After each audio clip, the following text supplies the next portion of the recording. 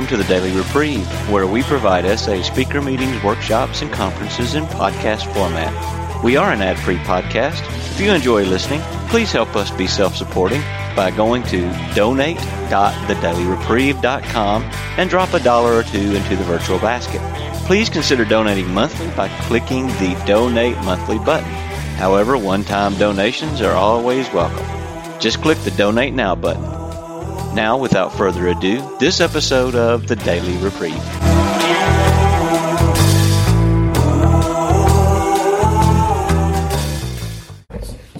Okay. All right, we're going to resume. We've just finished the third step, and down at the bottom of page 63, it says, next, we launched out on a vigorous course of action, the first step of which is a personal house cleaning, which many of us had never attempted. Though our decision, that's the decision of the third step, was a vital and crucial step, it could have little permanent effect unless at once followed by a strenuous effort to face and to get rid of the selves, and be rid of the things in ourselves which had been blocking us. Our lust was but a symptom, so we had to get down to causes and conditions. So how soon after the third step should you do the fourth step? Somewhere between next and at once. Okay? So that's the flexibility that you have. Okay. Now, it talks about a commercial inventory as a fact-finding and fact-facing process. And to discover the truth about the stock in trade, to disclose damaged or unsaleable goods, to get rid of them promptly and without regret. And they're going to talk about this casting out of our defects of character, to be rid of them. Okay? This program is not going to teach me how to cope with resentment or fear. It's going to teach me how to be rid of these things. And I'm not telling you that if you do these steps you will never be resentful or that you'll never be frightened. What I'm saying is that if you're willing to continue to practice this as a way of life, you can be free of whatever resentment, and you can, as they suggest, you can outgrow whatever fear it is that's troubling you today. And since most of us will find a new fear for next year, the good news is you can outgrow that one too. So it says we did exactly the same thing with our lives, taking stock honestly, and being convinced that self, manifested in various ways, was what had defeated us. We considered its common manifestations. So the problem is self. And before it said selfishness and self-centeredness, and we want to be free of it. Well, how are we going to do that? Well, let's consider the common manifestations. And in the next few pages, we're going to look at the common manifestations of self.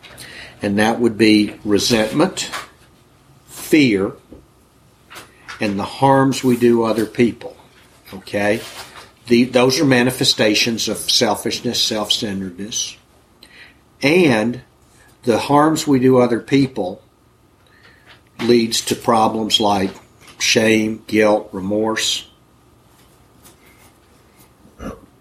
So, the instructions for writing out the inventory appear in the Step into Action books. I'm going to take a few minutes to talk about this, and we're not going to write out a 4-step inventory this weekend. But when you leave, I hope that you will know precisely, specifically what the instructions are, so that because it's kind of easy to get caught up in the prose and miss the point. Okay, so we're about to come up to the next bait and switch here. Okay? First the problem was lust. Then the problem was self. We had an allergy, but the problem centered in our mind. Okay?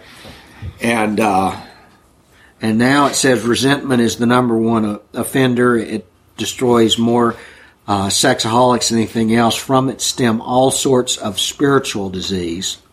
For we have been not only mentally and physically ill, we've been spiritually sick. When the spiritual malady is overcome, we straighten out mentally and physically. Lust was the treatment for my spiritual malady. Okay? The spiritual malady that I have is manifested, or what I'm aware of as the spiritual malady is that I'm restless, irritable, and discontented, and that's unacceptable to me, so I need to treat the restless, irritable, and discontented. But it's kind of like somebody who has pneumonia and shows up at the doctor's office with a fever, and the doctor says, "Don't worry, I'll make your fever go away." Well, doc, what's causing my fever? We're not going to worry about that. We're just going to make the fever go away. Well, the pneumonia will kill you, and dead people don't have fevers. So the problem is we have been treating symptoms without ever even understanding what the underlying problem is. And the underlying problem is a spiritual malady. And my understanding of the true malady is that I have a conception of myself as separate and distinct from God. Separate and distinct from all the rest of God's creation. That I am in this hostile place, surrounded by people who mean me harm, and that the only way for me to cope until the day I die is to keep myself protected while trying to wrest as much satisfaction as I can out of the world by managing well. Now, when you live life from that belief system, does that come close for most of the people here? Mm-hmm. Okay. This is a real problem. Okay? And what we're about to do is we're about to identify the source of this spiritual malady, and then in short order, once we've identified the true nature of the problem, we're going to cast out the damaged goods that have been causing this problem. Okay? I have not stayed in SA for the last 16, 17 years because all of you other love cripples could teach me how to walk with a limp. Okay? If SA cannot give me a path to freedom from this problem, if I cannot live happily and usefully whole, if I can't be alone at perfect peace and ease. See, I know how to get perfect peace and ease. It's called oblivion. All right? So if you guys can't offer me a sufficient substitute, I'm out of here. And that was my attitude when I showed up to AA. I brought that same attitude to SA, and Rick recognized it when he sat across the table from me, and figured that this was something that he recognized, and he said, not a problem. And I didn't believe that. I thought, because remember, he sold millions of dollars of insurance. The commissions alone made him a multimillionaire. I figured this is a sales job. This guy's good at what he's doing. He actually under-promised and over-delivered. So, here's the deal. In dealing with resentments, we set them on paper. Now, there's a couple of ways you can do this. I'll tell you how I prefer. Not that it's necessarily the right or only way, but rather that it just seems to work real well. And it says we made a list of the people. I'm on page 64 down the bottom. People, institutions, or principals with whom we were angry. And when I make a list, my thought is, I'm not going to take your notebook from you, Kevin, is you just take a page, and on that page, just start writing them down, okay? The people are easy, okay? The institutions aren't that hard, you know. The vice squad of the Detroit Police Department, the IRS. This is a election year, so at least one political party's got to have you upset. Maybe both of them. Okay. So people, institutions, and principles. Okay. Here's a principle you got to love. God helps those who help themselves. Okay. That's got to be one. If that doesn't piss you off, then you're not paying attention. But if it doesn't piss you off, find one that does. Okay, because they're out there. Okay. Honesty. Well, honesty. But it's again, the principle of honesty may or may not. I want them to be honest, but I want to be able to be deceptive. So. Anyway, whatever the principle is that you can write it down, okay? And you just make the list, and you can add. The nice part of making this list on a separate piece of paper is that you can add to it at any point as you go through this. So you make a list of the persons, institutions, and principles, and then. On the next page, you turn the page, and you've now got two clean pieces of paper facing you. Okay, and this is I'm not going to take it away from you, Kevin. And here's the way that I suggest that is the best way to do it. Once you've got two pieces of paper facing you, and you've got your spiral notebook, and the spiral part is right down the center here. So down the left-hand side where that little red line is, take the first name off of your list, and that's the first column. And that is resentful at. Okay? If you're looking on page 65, there it is. Page 65 looks like it's a 3-column inventory. And it is, except that at the end of this, you're going to need a 4th column. So go ahead and make room for it. So column 2 is the cause, in other words, what they did. They say that in recovery we don't take other people's inventories. Yes, we do. Column 2. Okay. What did they do that caused us to be resentful?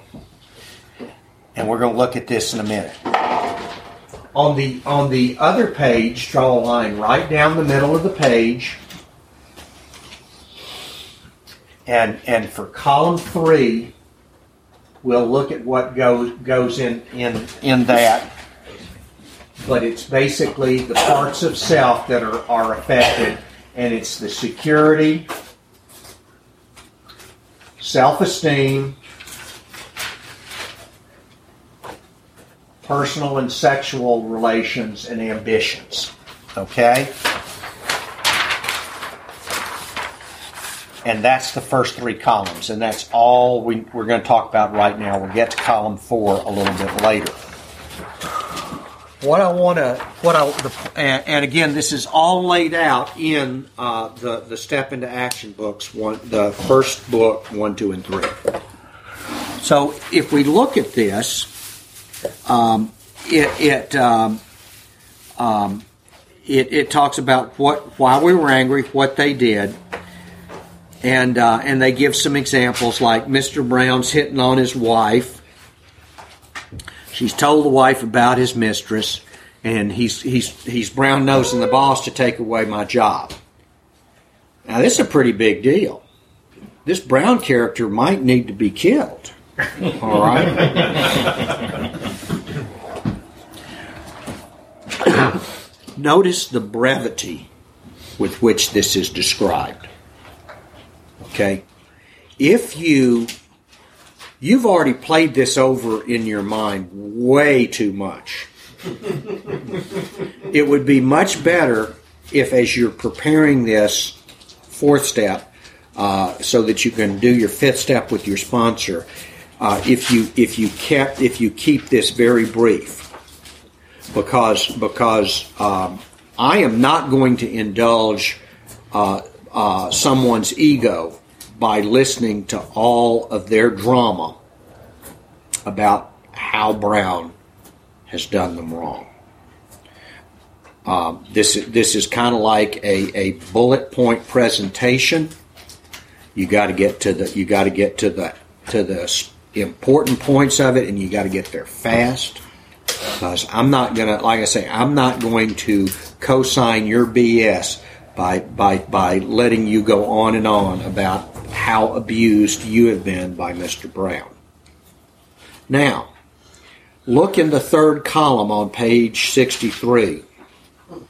And at the top of this, it talks about how you have certain options of what goes in column 3. Was it our self-esteem, security, ambitions, personal or sex relations which had been interfered with? You might actually want to put numbers by this, highlight them, whatever, but those are your choices. Okay? You got 5 choices listed there. Okay? And then, just because Bill was still in early sobriety, look at the very last. His wife misunderstands and nags, likes Mr. Brown, wants the house put in her name, and now she knows about my mistress. So no wonder she misunderstands and nags. And look at under affects my personal sex relations. Well, yeah, security. And see that he's added pride in there, even though it's not in the list at the top. Now, I don't have an opinion. I really don't think I have an opinion about whether or not it matters for you to put pride as one of your options in the 3rd column or not. But as long as you limit yourself to those 6 options, it's going to be okay. All right? And if you think about it, this really is getting to the important parts. I think pride is superfluous, honestly. Okay? Not that it's bad, just that it's superfluous. I don't believe the way that it's describing pride here, in other words, what I think other people think of me, that's not at the same basic level as self-esteem, personal, physical and financial security, personal relations, and sex relations, or ambitions. Pride is kind of like another level on the hierarchy. If you want to put it on there, that's fine. I just don't think you should have to. Yes, sir. Why is sex relations on here at all? I mean, being that we're sex addicts, shouldn't that be something we're not trying to say this affects my being? Shouldn't that be optional? Well, Sex is the point is that the sex drive is a natural instinct, and what remember we read lust last night is the demand that a natural instinct serve an unnatural purpose. Okay, and what it is my intent sometime in the next couple of weeks when I get home that my wife and I will make love. Okay? It is not a need. It's not a demand. But sexual intimacy is an important part of our marriage. Okay? And I think it's an important part of most healthy marriages. I'm not saying that no marriage can be healthy without sex. I'm saying that it's an important part of most marriages. And so, but what I want to do is I want to get it right sized. Okay, I want sex to have its proper place. And when we say sex is optional, it is optional. Okay, when I've scheduled time to spend with my wife on a weekend, and she says. My arthritis is acting up. I don't feel like making love today. The real question is, can I say what would you like to do instead and mean it, and then try to find something that she can enjoy, that we can enjoy together, because I don't want her to have to go through the motions of being sexual when she's not physically capable of enjoying it and being present. Okay? So that I said, I'm telling you, I want freedom from lust. I'm not willing to accept sexual anorexia as an alternative to sexual addiction. Okay? I'm not saying I never have issues with anorexia any more than I'm saying I never have issues with lust. What I'm saying is that I'm not willing to let either of those be the driving force in my life anymore. And I got news for you. You don't have to. Whatever your sexual ideal is, we'll get to that in a little bit. Whatever your sexual ideal is, you can have it. Bill, can I take a shot at something? You can tell me if I'm off base here, but the pride, self-esteem thing. Self-esteem to me seems like it's very healthy. That's inside me. It's my side of the street, and I own that, and that's part of who I am. Pride strikes me as sort of the addict in him talking about the fact that he's worried about what everybody else is thinking that he can't control. That, like I say, I don't care. Put it in or don't put it in. I'm not. It's one of those things where I'm not going to take. I've ceased fighting everything and everyone. But most importantly, I'm not going to fight the big book on this. Okay. I just don't find it. I never found it useful in any of my inventories. But when somebody comes and says, "Well, it's in the big book," I put it in. It's kind of like, fine, okay. What does that mean to you? And because the real answer is what we're going to get at is really the important point is not what's in these first three anyway. This is just to keep you entertained till we can get you to the fourth column.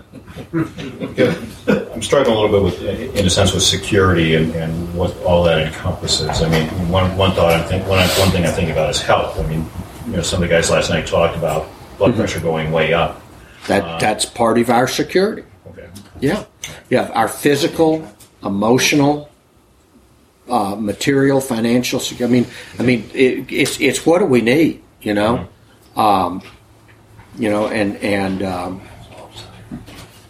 we need certainly. It's hard living outdoors in Michigan. Southern Florida, maybe not so much. I'm looking around. I don't see anybody who's had a lack of food. But if we did have a famine upon the land, then suddenly food that would threaten people's security. Okay. Yeah. Are you going to talk? Every single one of these items on the list on page 65, he has fear. Yeah. In parentheses. We're going to get to that in a little bit. Okay. We went back through our lives. Nothing counted but thoroughness and honesty. When we finished, we considered it carefully. Okay. The first thing apparent was that the world and its people were often quite wrong. Okay? Now, unfortunately, in this list, there's only a few things that I think might actually be wrong. I think that it's none of Brown's business to tell my wife about my mistress. It's not my business to tell your wife about your mistress. Unless your wife is my sister. Then you're in trouble. Okay?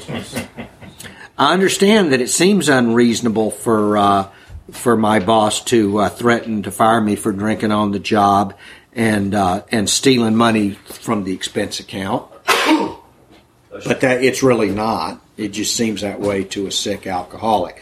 But the other thing is that a lot of, as we write resentments, okay, can you imagine how my abusive alcoholic mother, how much ink she got in my first 2 or 3? Okay, and what she did was wrong. That's wrong, wrong, wrong.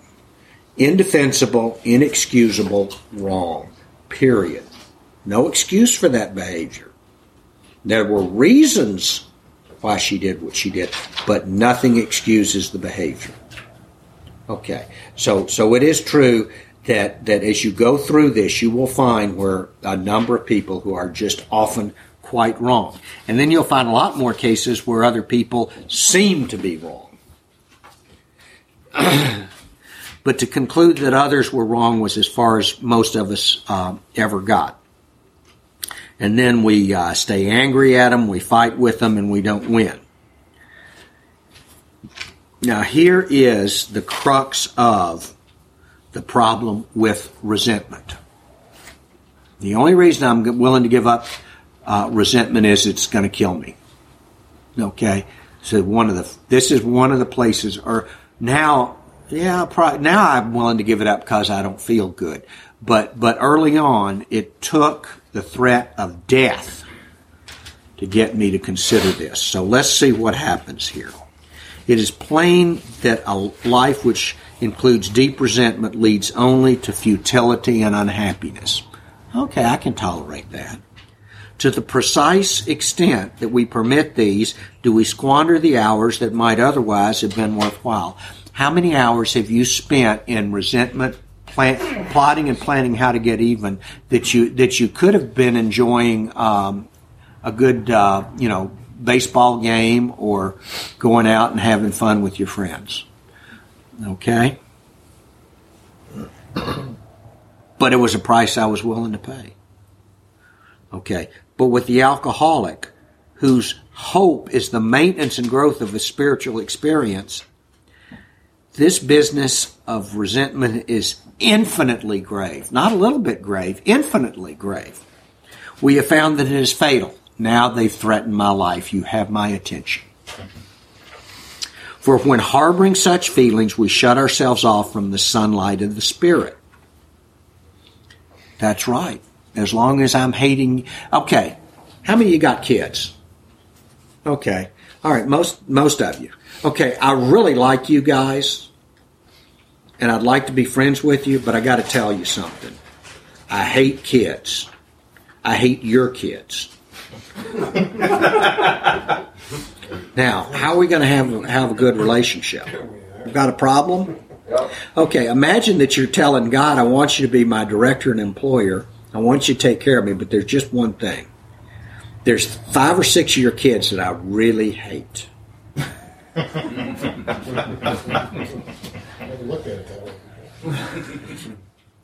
Okay, so we're shut off from the sunlight of the Spirit. The insanity of lust returns and we drink again. And with us, to drink is to die. Now they've threatened my life again. If we were to live, we had to be free of anger. One more death threat. The grouch and the brainstorm were not for us. By the way, brainstorm, in the old I've got there's a 1913 Merriam-Webster's dictionary available online, which will give you it's online. It'll give you the definitions of the English language as they were used at the time this book was written. And brainstorm means violent emotional outburst. Okay, it's not the brainstorming that Walt Disney later. He was the one, by the way, who developed the idea of sitting down at a table and going around with everyone. So that's what they're talking about with brainstorm here. They may be the dubious luxury of normal men, but for sexaholics, these things are poison. Come on, I get it. You're threatening my life. I got it. Okay. I had a question about that. When it says that we had to be free of anger, is that, because I get angry all the time. Sometimes it lasts for 2 seconds. Sometimes it lasts for 20 years. But are they talking more about the anger that turns to resentment and lingers, or just anger? I think that's an excellent point, I'll tell you how I look at this.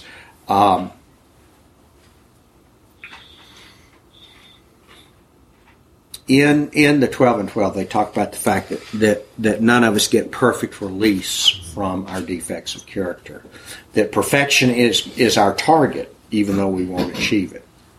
But since perfection is God's goal for our life, we're going to accept God's plan rather than substituting what we think will be acceptable. That makes perfect sense to me. With that being said, yes, I get angry. Yes, I get jealous. Yes to all of them. The question is, am I willing to let them drive my life anymore? And so today, I am not driven by 100 forms of fear. I'm not driven by resentment and anger. I'm not driven by lust. Now, all these things will show up in my life from time to time. If we have some time, I'll tell a story about how Rick tricked me into this, because I never intended for it to go this far. But at some point, as it suggests in the 12 and 12, the goal is perfection, and I will have to settle for steady improvement.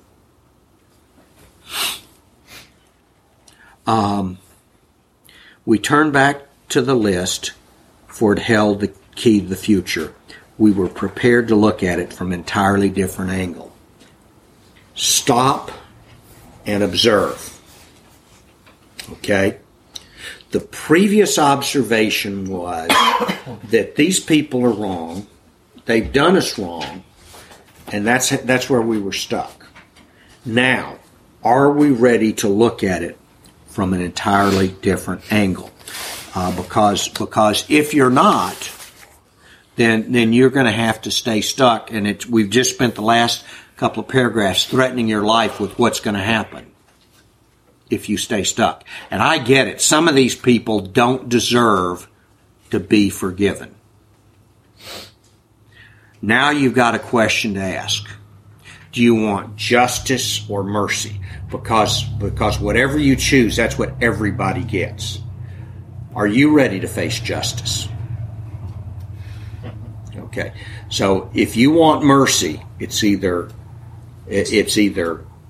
mercy for all or justice for all, and you're part of all.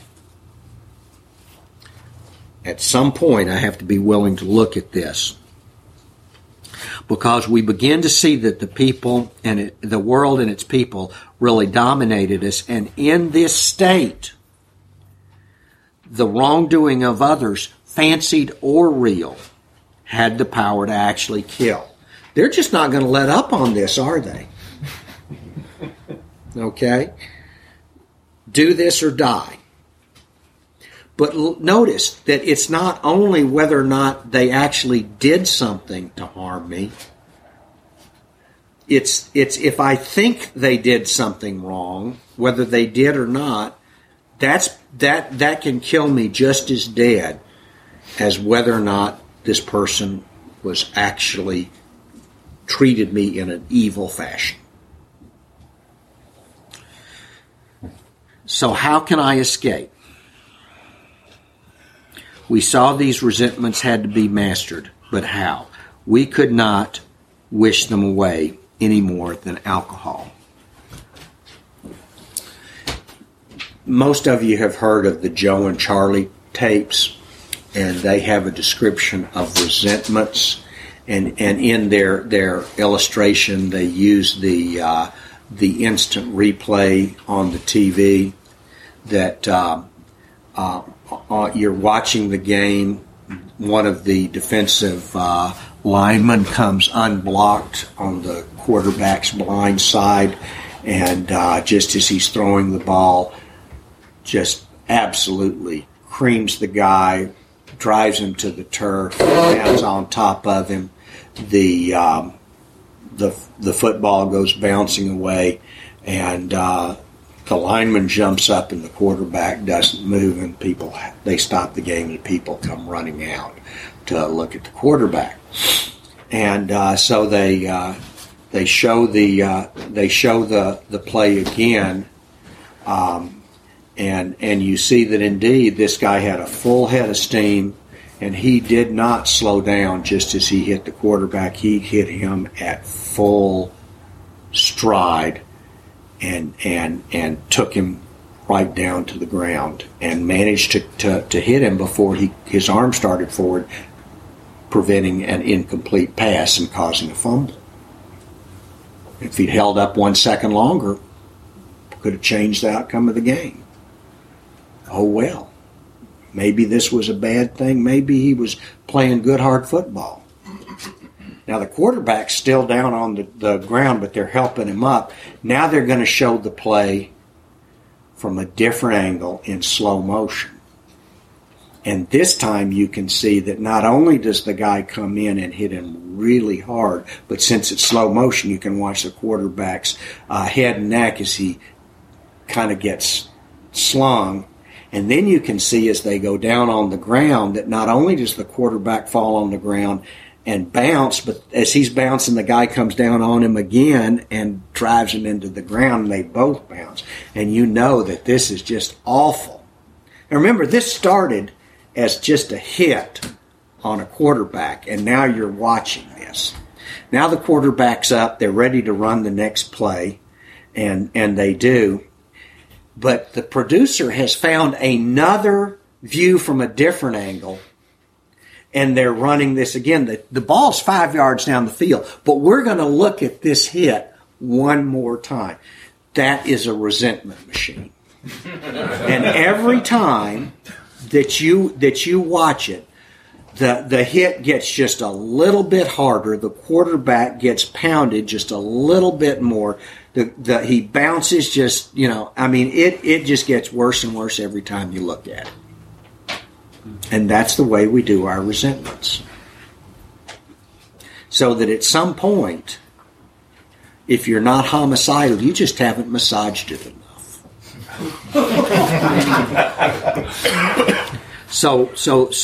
And the problem is that even though these things may actually kill you, you can't decide by power of self-will that you're going to be free from them any more than you could make your lust go away.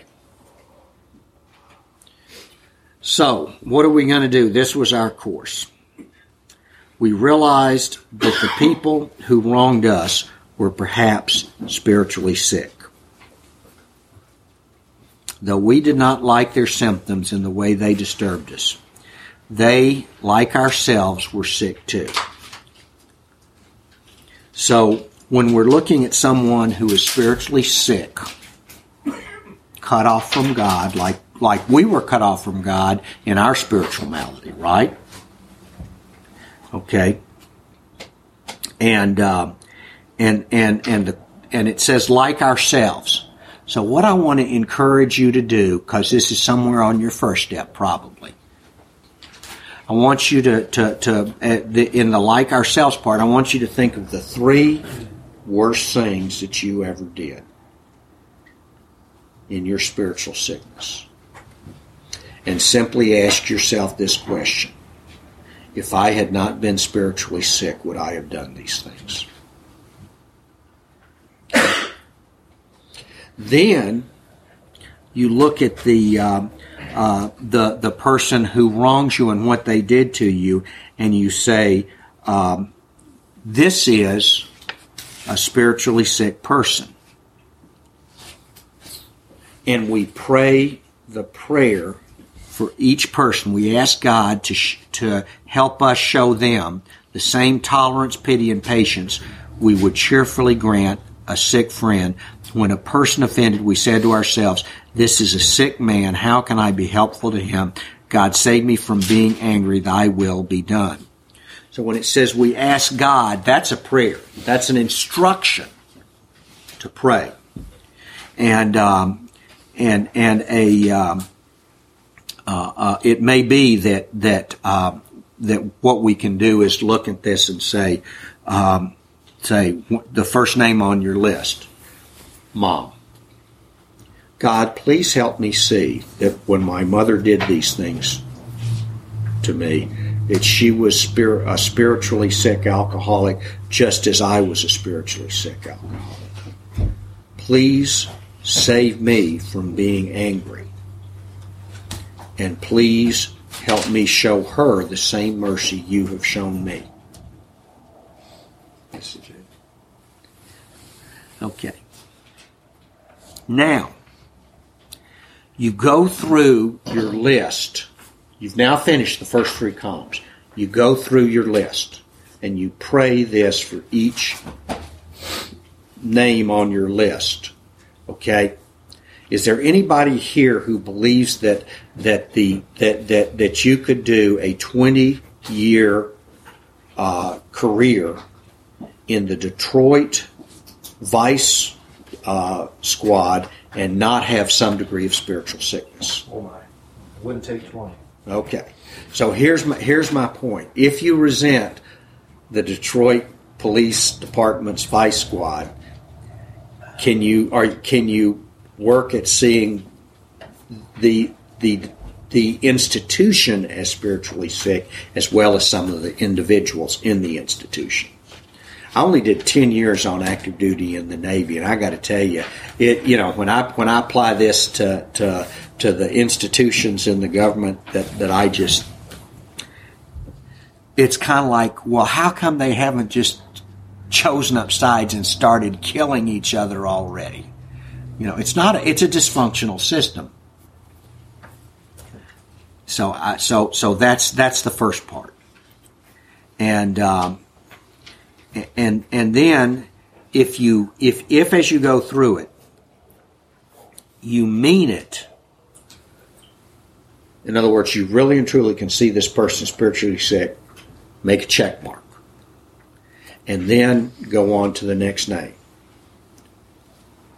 And just check it off. Okay? Now, as you're doing this, and you do this through the list. Now you're ready to look at the list again. Okay? Referring to our list again. Now, this is why there was a 4th column. Putting out of our minds the wrongs of others we had done, we resolutely looked for our own mistakes. Where had we been selfish, dishonest, self-seeking, and frightened? Though a situation had not been entirely our fault, we tried to disregard the other person involved entirely. Where were we to blame? The inventory was ours, not the other man's. When we saw our faults, we listed them. We placed them before us in black and white. We admitted our wrongs honestly and were willing to set these matters straight. Okay.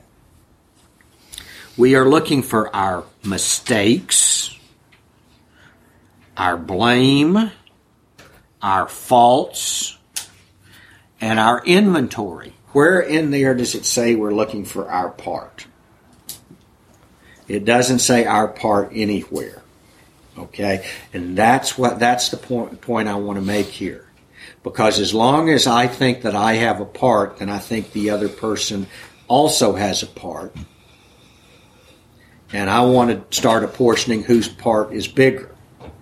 Whereas if I simply admit that we've got two spiritually sick people here, and I'm praying for the other spiritually sick person as well as for myself, then at some point I've got to look at what were my mistakes, my shortcomings, my faults, whatever you want to call it, because I'm doing my inventory.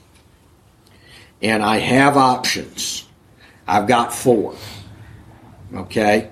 Selfish, dishonest, self-seeking, and frightened. Now, we've come up with 2 lists that I think need to be fairly restrictive. The first one is that we can look at on column 3. We can look at the security, self-esteem, and personal and sex relations, and ambitions. The reason I like to keep it limited is because otherwise people who've been to too much therapy like I have will start adding in my ego was threatened. Okay, we can have a conversation for at least 2 or 3 hours on whether you want the Freudian definition of ego, the Jungian definition of ego.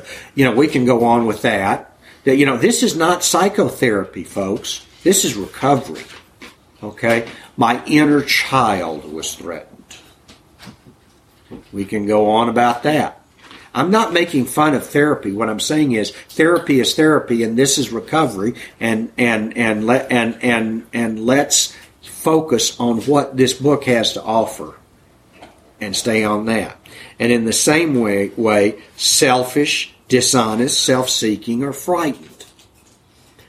And let's not get off on things like conceited and egotistic. See, I can come up with all kinds. I've got a really good vocabulary. And I now have a smartphone that has a dictionary app included that has a thesaurus. Do you understand how completely obscure how much I can obscure what's really going on here with mental masturbation? Let's just stick with what worked for the first 100, has since worked for a couple of million, and is working wonderfully well for a couple of thousand sexaholics. Okay? That's where we're starting here. Now, at some point, if you want to do some other inventory process, and believe me, there's a lot of good ones. Okay?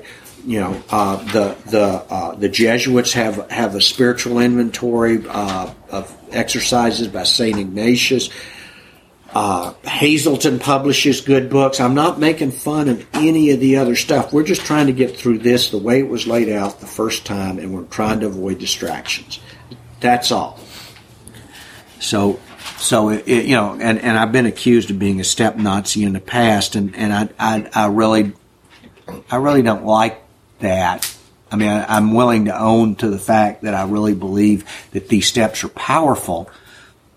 And I think that it helps if I do them the way that's been demonstrated to work.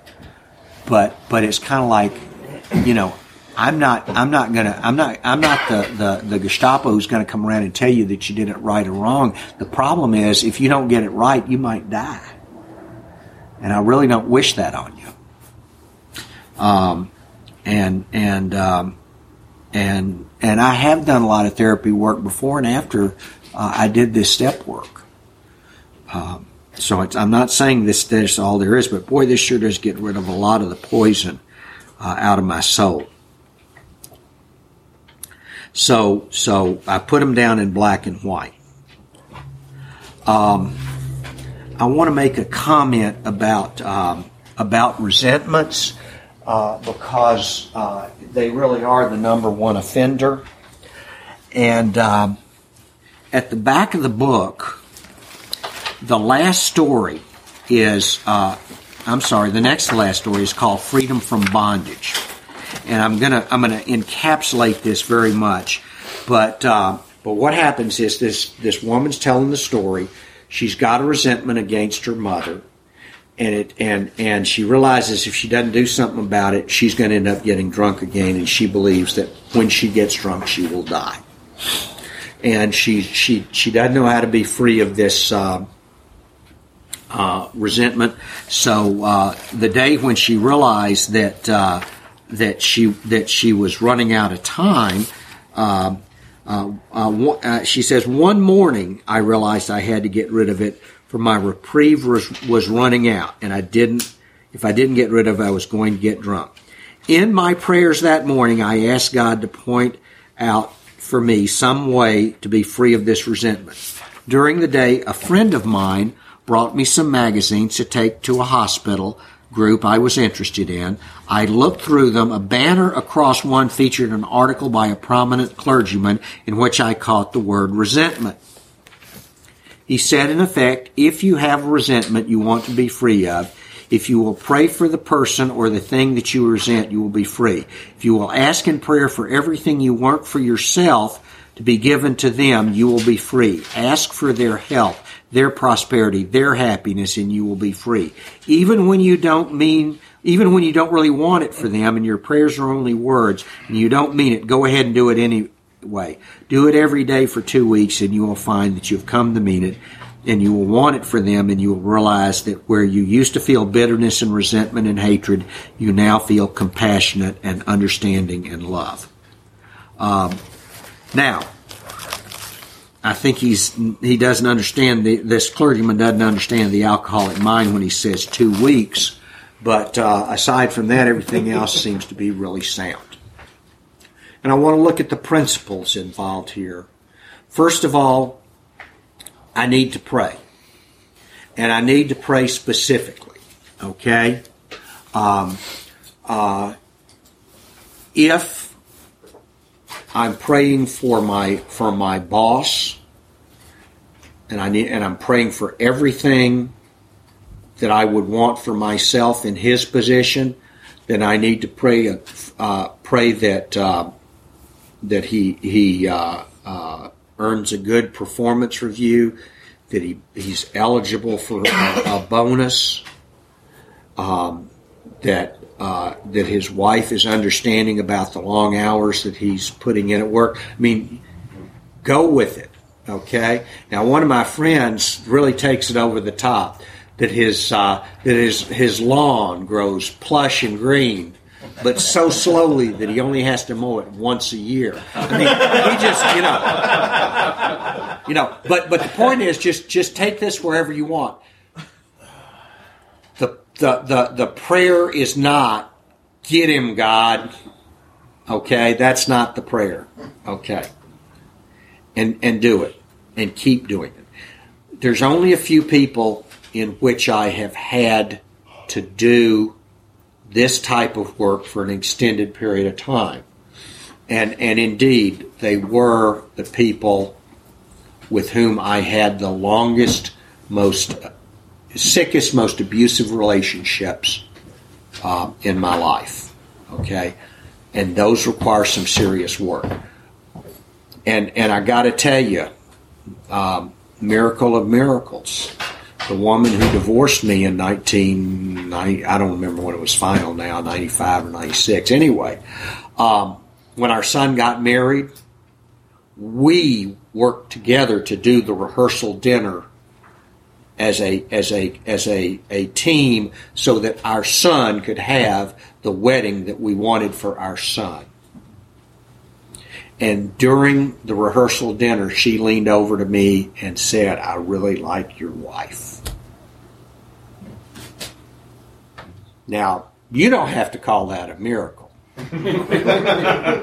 But you got to remember, 15 years later, she told me flat out, it's not fair that a bastard like you, who's caused as much pain in the lives of as many people as you have hurt, can go to those damned old meetings, work those steps, and suddenly your life is all good.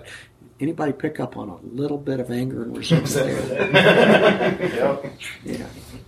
No harm there. And so, and like I say, just, 15 short years later, things are different, Now, I want to talk about a little bit about the principles involved in what he suggested. What did this lady do that made this work? Okay, it's not just the fact that she wrote out the prayers. It's that she got up in the morning and prayed to God. Excellent way to start the day on my personal experience. She asked specifically for help with her problem, since she knew she couldn't do it on her own. That's humility. God, I can't do this. I need your help. That's humility. Then she set about trying to help others by taking some magazines to a hospital. And when she put herself in a position to start helping others, the solution for her problem coincidentally appeared right in front of her. And we've been joking this weekend about what a coincidence is, and I like the idea that it's when God chooses to remain anonymous. Okay? One of the other people said, I don't believe in coincidence, but I do believe in God. And all I want to do is put my... See, when I'm in self and in resentment and in fear, it's awfully hard for God to get my attention because the noise in my head is way too loud. Okay? An alien could land in a spaceship and bring me the solution, but I'm in here and I'm missing it. But when I get out of myself and start looking at how I can help others, it's amazing how the grace of God starts showing up in my life. So that's resentment, and it seems to me that since the next thing we're going to do is talk about fear, and somebody else already mentioned, notice that the word fear is bracketed alongside all these difficulties, and this short word somehow touches about every aspect of our lives. The question is, what should we do about it? And we're going to pick up on that at the next session. And we're finished with 67. We'll start back on page 68.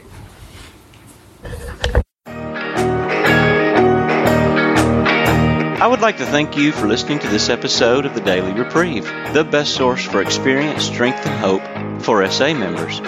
Please subscribe to this podcast to be alerted of new episodes. Please show your support by donating to the Daily Reprieve by going to donate.thedailyreprieve.com and choosing either monthly donations or a one-time donation by clicking Donate Now. Thank you for listening, and stay tuned for the next episode of The Daily Reprieve.